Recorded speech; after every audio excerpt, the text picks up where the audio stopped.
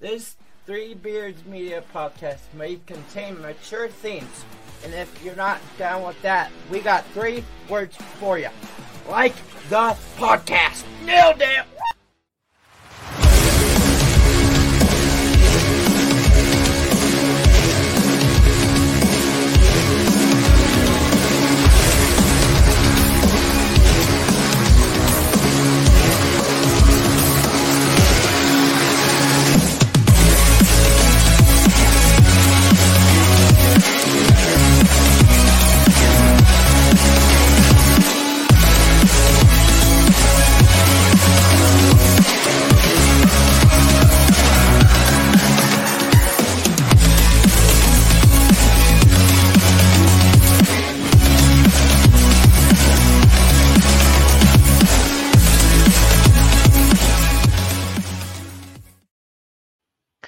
Good evening. Welcome into episode 10 of the Hawk's Eye View.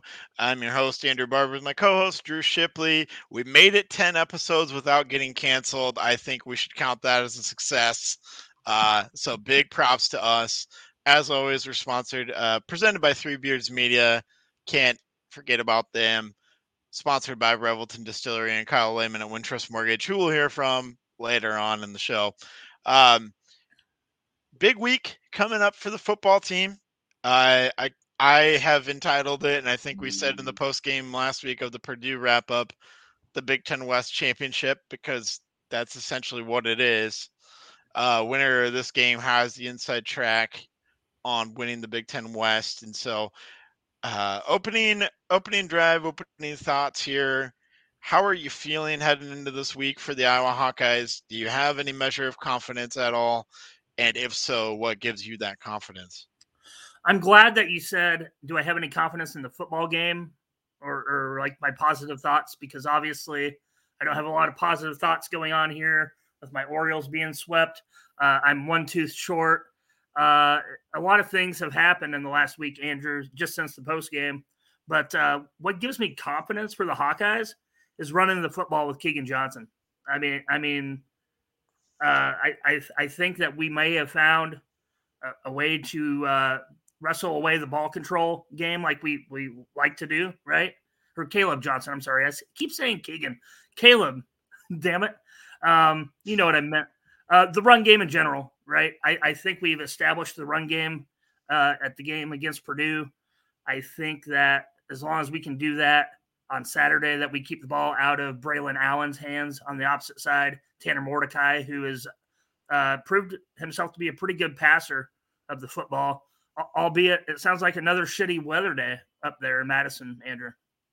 Yeah, it certainly does. And I'm kind of like you. If there's anything that gives me confidence, it's that there's been able to maybe be a little bit of an offensive identity. Run the ball with Caleb Johnson, throw the ball to Eric All, who should be targeted 10 times on Saturday, right?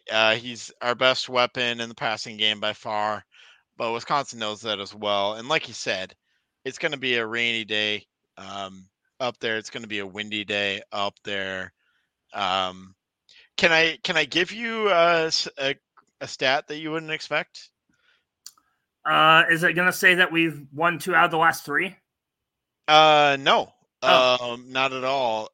I'm thinking a little bit more, not wins and losses, but we kind of talked about before the season and throughout the year, Wisconsin kind of put this vibe out there that they were going to pass the ball a lot more and that they were going to become sort of an air raid team, quote unquote. Right. That hasn't really materialized and the evidence supports that in that Wisconsin has 3 passing touchdowns through 6 games. Iowa has 6. We have no way. Yeah, Iowa has 6 passing touchdowns. Wisconsin has 3. So for the air raid team, supposed air raid team, they don't have a lot of passing touchdowns. So they have plenty more passing yards than what we do. I think they have over 1,000 passing yards, and we're still under 1,000. Probably around 700, 800, somewhere in there. I haven't looked. But Wisconsin has 15 rushing touchdowns, and that's really where they go for it. So we thought maybe the Wisconsin rushing offense was going to change, but it really hasn't changed all that much with the new regime in there. So that kind of leads me into my first down is what do you expect from a Luke Fickell coach team? I'm not sure that I really know all that much about Luke Fickell other than where he's been. He took over interim at Ohio State. He was really successful, took Cincinnati to the playoffs, but I'm not sure that I really know the ins and outs of a Luke Fickell team. What are you kind of expecting from them? I mean, I think it's going to be a slow trend towards back to that air raid that was so successful at Cincinnati that got them to the playoff, right? He doesn't have his own full class of players yet. Obviously, he only has the freshman class. And really, I don't even know if half of those were his kids by the time that they hired Luke Fickell. So it's going to be a transition period, honestly. Like, they'll still have his philosophy of trying to get the ball out in space, onto the sidelines, getting the ball upfield as quickly as possible. So I think you're going to see a slow drip transition into this full air raid offense. But like you said, 15 rushing touchdowns on the season already in 6 games? I mean, that's pretty impressive. I think we're going to see a lot of line of scrimmage football, as you would expect in a normal Iowa-Wisconsin game for the 2023 rendition. Yeah, I would agree. The offensive coordinator for Wisconsin is Phil Longo, former North Carolina offensive guy who had Javonte Williams and I can't remember, but he had 2 1,000-yard rushers in a season at North Carolina with Javonte Williams and someone else. Tony Grimes, I want to say the name is. I can't remember the name, but you know, he didn't really run an air raid. He tailored his offense to his players' strengths, and I think that's kind of what we've seen through the first 6 weeks for Wisconsin as well. They did lose their backup running back, Ches Malusi. They lost him for the year to an unfortunate and gruesome injury. But they still got Braylon Allen and also Mordecai, their quarterback, has 4 rushing touchdowns and is mobile. So that's something that Iowa will have to deal with a little bit. They've done way better at dealing with mobile quarterbacks in the last 6 years. Before that, it was kind of a nightmare, but the last 6 years has been a lot better that way. Yeah. So that's just another element that I think Iowa is going to have to guard against. So I briefly mentioned him, Braylon Allen. He was a beast, I believe, a couple of years ago in the Iowa-Wisconsin game. I don't remember if he played against us last year. I feel like he didn't play against us last year because of an injury. But 2 years ago, as a true freshman, I remember him having quite the game against the Hawks. He's an extremely big dude, and he has 7 rushing touchdowns. He's averaging 6.5 yards a carry. What do you think, if anything, Iowa can do to slow Braylon Allen down? 11 hats to the ball, Andrew. I don't see a lot of pursuit from all levels to the ball carrier right now. And those, especially in the deep secondary. Cooper DeJean does Cooper DeJean things in the passing game. I want to see him up at that second level with the linebackers and stopping those runs for 3, 4, 5 yards and not letting them get out to 7, 8, 9. So I want to see 11 hats to the ball, Andrew, and I don't know if I've seen that yet this season, which typically a Kirk Ferentz, Phil Parker led defense, typically that they have a strength in that getting to the ball. So I want to see all 11 hats to the ball, and there's no reason they shouldn't in a rivalry game like this. Yeah, I think that's a really good point, and that's kind of what you gotta do. You gotta really key in on Braylon Allen. I think a big thing is going to be you gotta really wrap up and tackle. You can't be this guy is going to break through all the arm tackles, and you can say that a lot about a lot of Big Ten running backs, and that's kind of what we saw during that Penn State game, right? Was their running backs were breaking tackles all over the place. And it's because sometimes our guys weren't wrapping up or they were out of position. The pursuit angles weren't there like they should be. Part of it was the defense was just getting tired as well, which I hope doesn't happen here. But I don't really view Wisconsin as this high-flying, explosive offense either, at least not yet. They might get there in the Fickle era, but they're not there in year one. They're a good offense, I would say, but they're not a great offense. They're certainly better than Iowa's offense. And a lot of that has to do with Braylon Allen and getting him the rock. So I think if there's any way that they can keep him closer to 5 yards a carry, because he's been averaging 6.5. If there's any way they can keep him 5 or under, I think that's kind of the recipe for Iowa to win the game on Saturday. You bring up a good point with missed tackles. This team's been pretty prone to missed tackles this season as well. So, gonna have to clean that up a bit. We're in mid-season now. This, like you said, this is likely for the Big Ten West and a trip to Indy, and maybe more so for Wisconsin than Iowa. And I say that because, there's not a gimme game left on Iowa's schedule. I won't come on to this podcast any Thursday the rest of the season and be like, it's going to be a blowout. Like, every game's going to be contested, and like, you can't just Illinois win, Wisconsin or Nebraska win, Minnesota win. You can't just chalk up wins clear to Indy. With Wisconsin, if they walk away with this, they're going to lose to Ohio State, but the rest of their schedule's trash. So, I'd have more faith in Wisconsin winning out than we do, honestly. Yeah, that's true. I think it's just really important to make them one-dimensional on Saturday, because Mordecai has 3 interceptions this season. That's kind of been a problem with him that we heard about in the preseason, where he was throwing a lot of interceptions in spring ball, throughout the fall camp as well. So I think that's kind of a key, is like, I don't think Mordecai is capable of beating this Iowa defense with his arm. And that's really what Phil Parker wants, right? Is a quarterback that tries to beat you with their arm. You can't quite do it against a Phil Parker defense.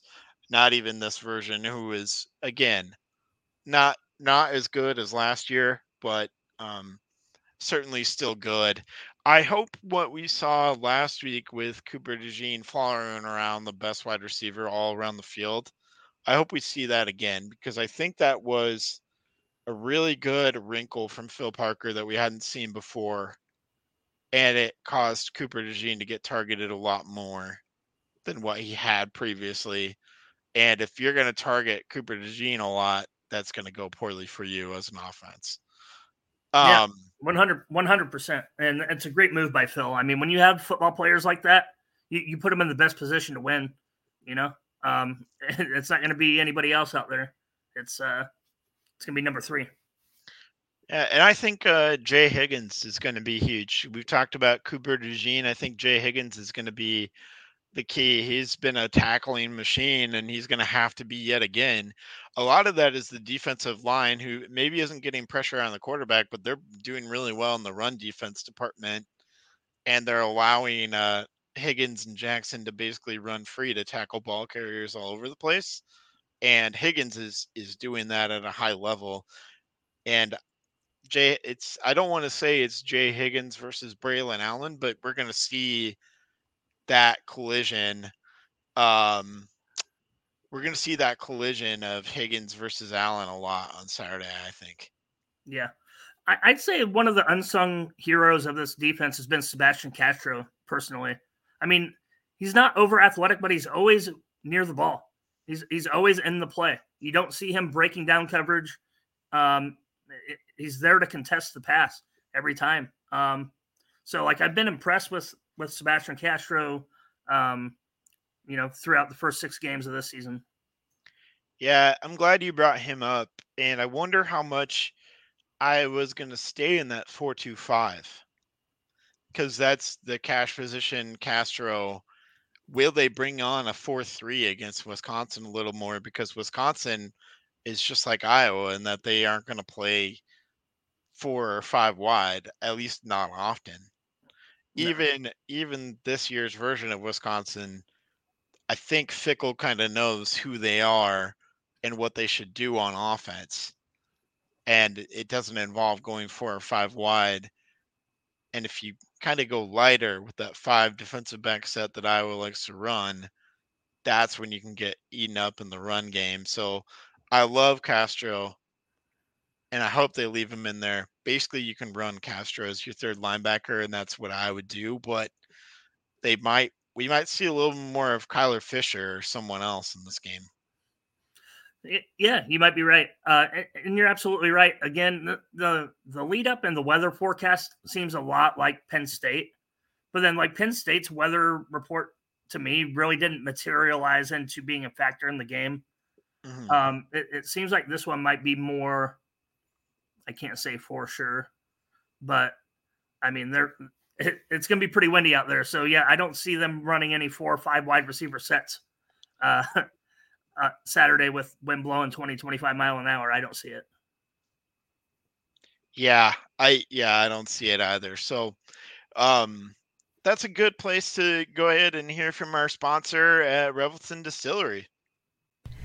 At Revelton Distilling Company, everyone has become a part of the Revelton family. From the Taylors and their daughter who helped perfect their award-winning gins, to the team who installed Lucy, our 33-foot-tall custom-made still, right down to the local farms that provide our coveted corn, and even the cows on those farms who consume our mash byproduct. Want to see the farm to flask come to life? Now you can tour Lucy and find out where we take Iowa's harvest and transform it into our finest spirits. Choose between a 45-minute tour or find out even more by scheduling a VIP behind-the-scenes tour to get the taste of the full Revelton experience. You can visit them at 1400 West Clay Street in Osceola, Iowa, or find all of Revelton's award-winning spirits at any local grocery or spirits retailer.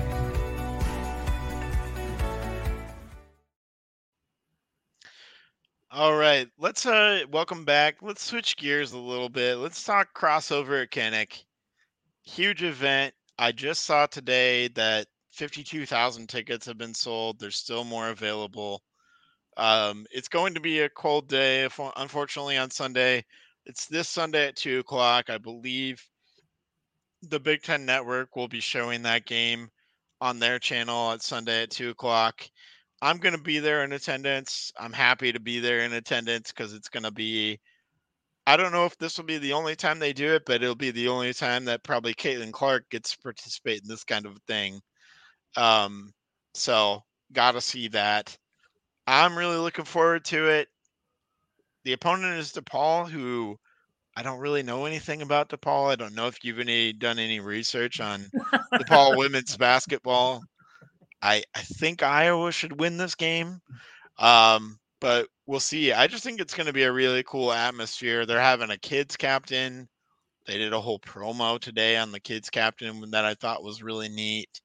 Bluter and company they're awesome. It's just an awesome team to get behind and easy to root for. So the great part about women's basketball too is they play 4 quarters, and they're waving to the kids after the first quarter. Right. So I think that's going to be awesome that they get to do that this weekend as well. Keep that tradition alive and in basketball form. So it won't be quite a sold out Kinnick, but I mean 3 quarters full. That's pretty awesome. That's a lot of people, and that is going to be a record for a women's basketball game, I believe. Mm-hmm. Yeah. So I almost really thought that there would be an outside shot of getting close to matching Nebraska's volleyball game at Memorial. Yeah, like they would actually sell out Kinnick and then have floor seats to try to get to 90 somehow, but obviously not. The wrong time of year, really. I think for that. Yeah. But either way, it's going to be awesome. 50,000 people. It's going to be like a men's Final Four crowd, right? Essentially, yeah. It'll be like a men's Final Four level crowd there. And despite the cold, it's supposed to be dry. So by and large, it sounds like the event will actually go on outdoors. So that's what I'm most excited about. I'm glad there's no rain in the forecast. The event's going to actually happen. Maybe a little cold, maybe some slight wind. We'll see how that affects the game, because I don't know how often you've played basketball outside, but wind can really mess with your shot. Yeah, with that being said, like if Iowa would do something right here and like invite Woody Harrelson and Wesley Snipes to the game and do some like white men can't jump, like little tribute, because playing outside, they do a little wind thing, I don't know. Yeah, that's cool. Yeah, that'd be cool. That'd be great. That's my era. I love that movie, but I do too. Yeah. I've seen it a couple of times. It's a great movie. Yeah. But I just think it's gonna be a great event that is awesome, and I hope other people take that and copy it. Yeah, for sure. And then we see bigger matchups in the future. So that's I'm kind of preparing for this to be Caitlin Clark's last go around. I don't know if this is going to be her last year. I know she has another year. A lot of the word is that she's coming back, but I'm kind of preparing this year. This is kind of just the appetizer for kind of what I think might be the start of Caitlin Clark's last year at Iowa.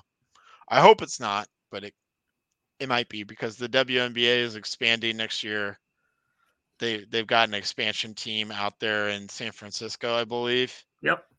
And I think the idea is put Caitlin Clark out in the same place where Steph Curry is. That makes sense. Mm-hmm. Yeah. Well, that's the number 2 thing, right? The number 1 thing would have been to put a team in Des Moines if they were really smart. they would sell out Wells Fargo Arena for every single one of those home games. But they'll probably sell out plenty of arenas around the country for her, no matter where she goes. I hope so, Andrew, because by and large, up until this point, the WNBA has been a profit loss organization. The NBA has had to keep them afloat many of time, and I hope it's true. And everybody that talks about Caitlin Clark, she's transcendent, setting all these records, this, that, and the other. We are still talking about college basketball right now, right? And college basketball is its own phenomenon. Mm-hmm. How many times have you heard the name Aaliyah Boston in the last year? Not a lot. She was the rookie of the year. Right. See my point? I see your point. We heard Aaliyah Boston down our throats for like 3 consecutive years, right? Aaliyah Boston, Caitlin Clark, Aaliyah Boston, Caitlin Clark. Now Angel Reese, right? She moved on. You maybe heard her name once or twice until I just said it. And she won Rookie of the Year in Indiana. Right. So right. I hope it is truly transcendent to boost that league and to at least to be a self-sufficient operation. So it's kind of weird to me that they're expanding at this time when they're not profitable now. You know what I mean? So yeah, and I don't want to sound like I'm like anti-women's pro basketball or anything like that, because I'm not. And I don't know like how they're in a position to be able to expand right now. But you're giving more women opportunities to play the game in the United States, which is great. But they're still getting paid dimes. They're getting paid like you'd be working at a bank, or in the military, or whatever you do, work at the newspaper. Like you're not getting paid great money. Right. So I hope it is truly a transcendent move when Caitlin Clark goes to the WNBA, but I am skeptical. How about that? Yeah, that's fair.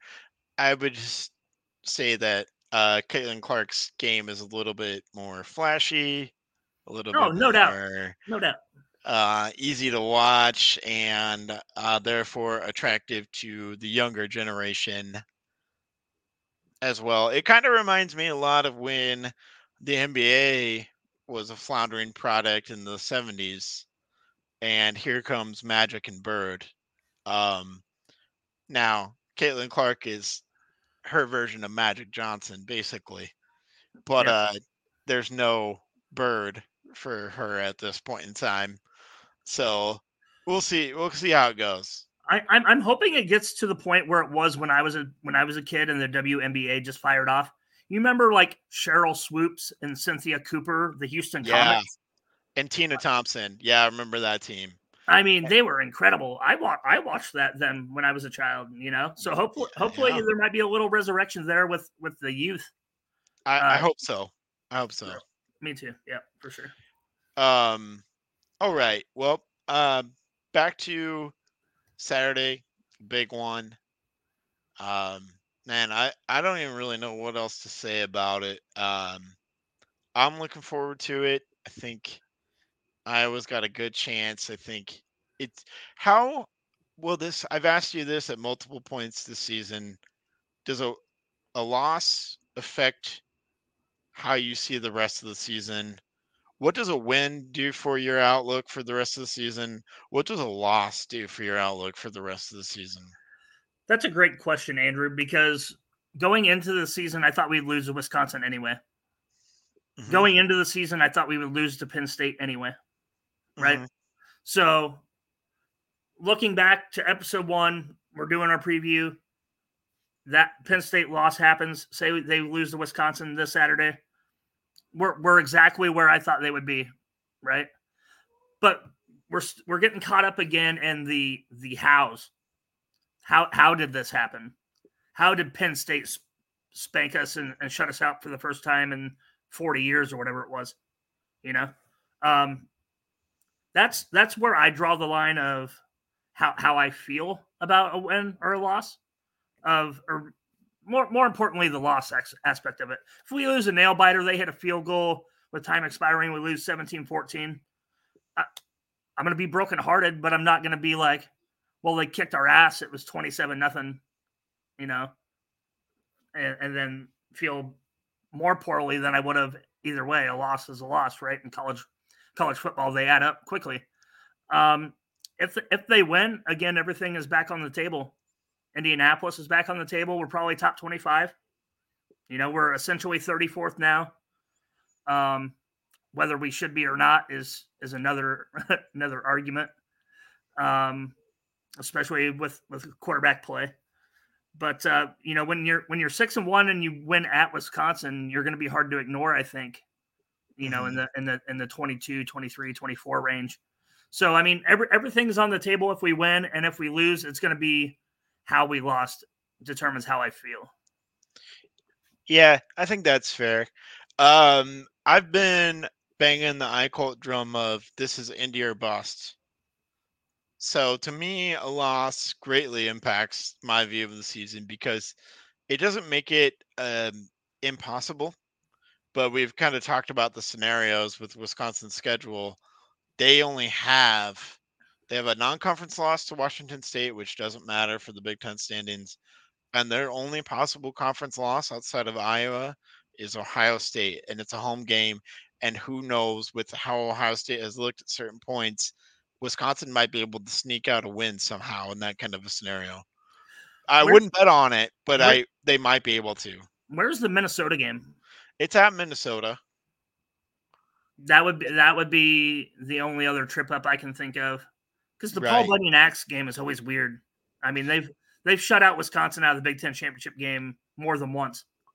We would need them to lose to like Wisconsin, Minnesota, and then Nebraska or Illinois. Right. And I don't know, maybe Nebraska kind of gets Illinois is trash, so Nebraska would have to be our final hope. Right. And I don't really want to pin our Big Ten West hopes on Minnesota and Nebraska having to beat Wisconsin. No. Because that's not happening. And like we've said before, divisions are going away. This is, again, iColt said this. I totally agree with this. This is Iowa's best shot to get back into the Big Ten championship game. I don't know when the next shot is going to come around. And it may not be with this coaching staff. It definitely won't be. Won't be. There's no way. Right. I mean, we've seen the schedule from 2024 to 2028. There's a couple of years, including next year, that I'm like not too like I can carve out 10 wins out of that. But 10 wins ain't going to matter with 18 teams in the Big Ten. You know what I mean? They can go 7-2. They're still not going to be in the top 2. Right. So, I mean, there might be one-loss teams that don't make the top 2. So, like, I feel like there's going to have to be a better resolution than just, well, you took the top 2, right? Or they're just going to do away with it anyway because you can have one loss, just say Wisconsin, right? One loss Wisconsin. Well, they're playoff team number 11, whether they play the Big Ten championship game or not. Well, they're in. What if the one loss team in the Big Ten championship game loses? Now they have two. The team that played for it doesn't get to play for the playoff, Right. and the team that we didn't even, like TCU, Right. last year. Granted, that wasn't a 2-loss team, but you know what I mean. So Yeah, I know exactly what you mean with the playoffs expanding. Yeah, with the playoffs expanding, they might do away with the championship game altogether. I think they should move to the 10-game conference schedule, and just let it be that. Yeah, and I don't want to call because, like I've said, I feel like Iowa could lose this game, and they'll probably be favored in every other game on their schedule. Probably. Yeah. And I feel like they could go 10-2 and miss the Big Ten championship game.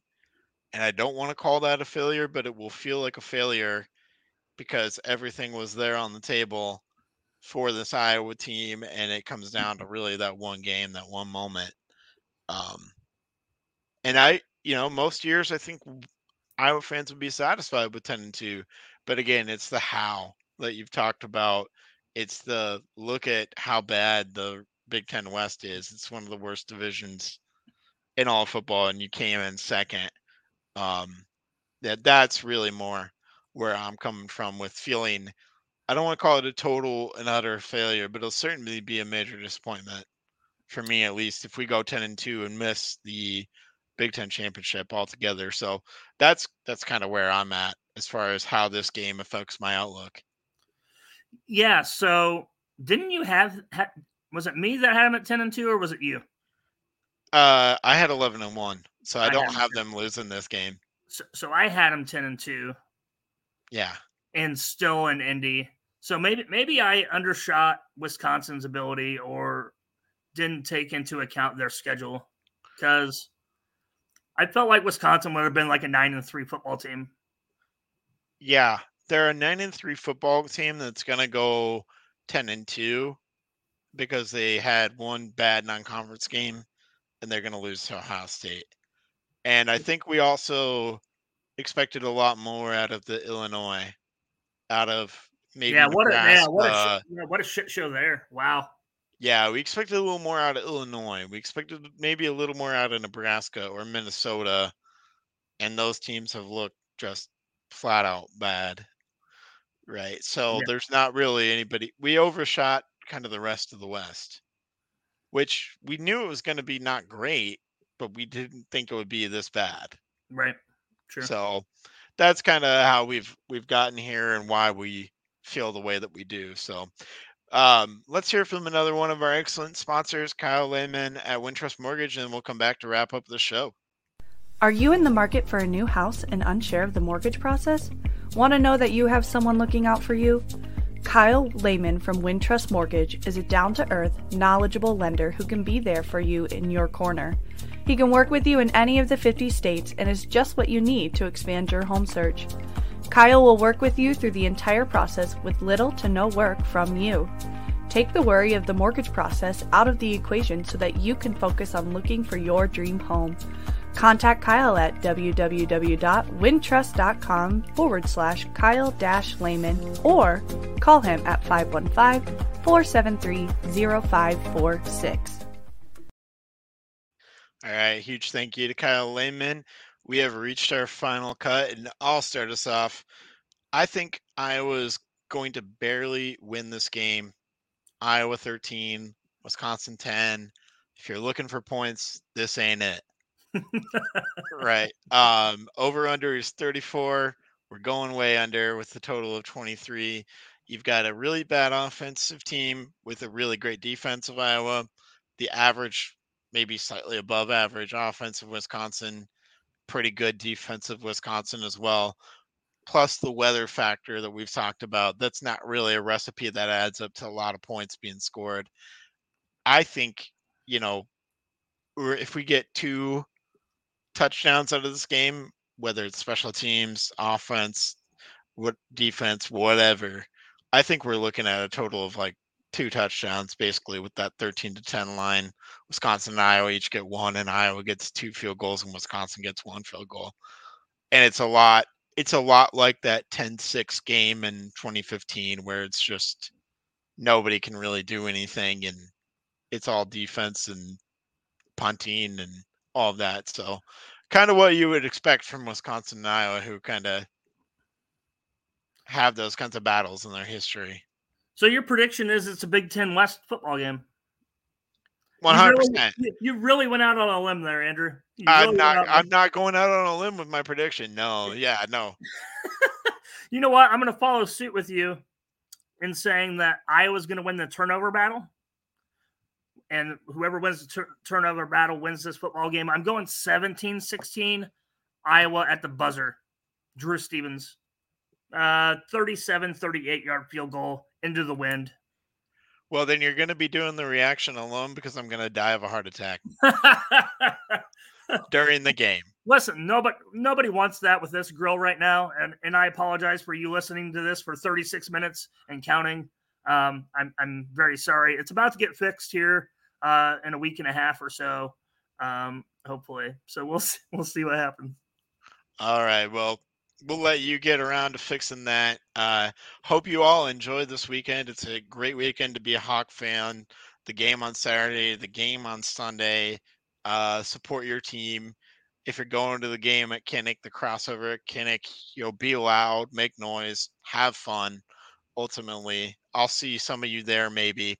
But thank you as always for listening. We appreciate all of you.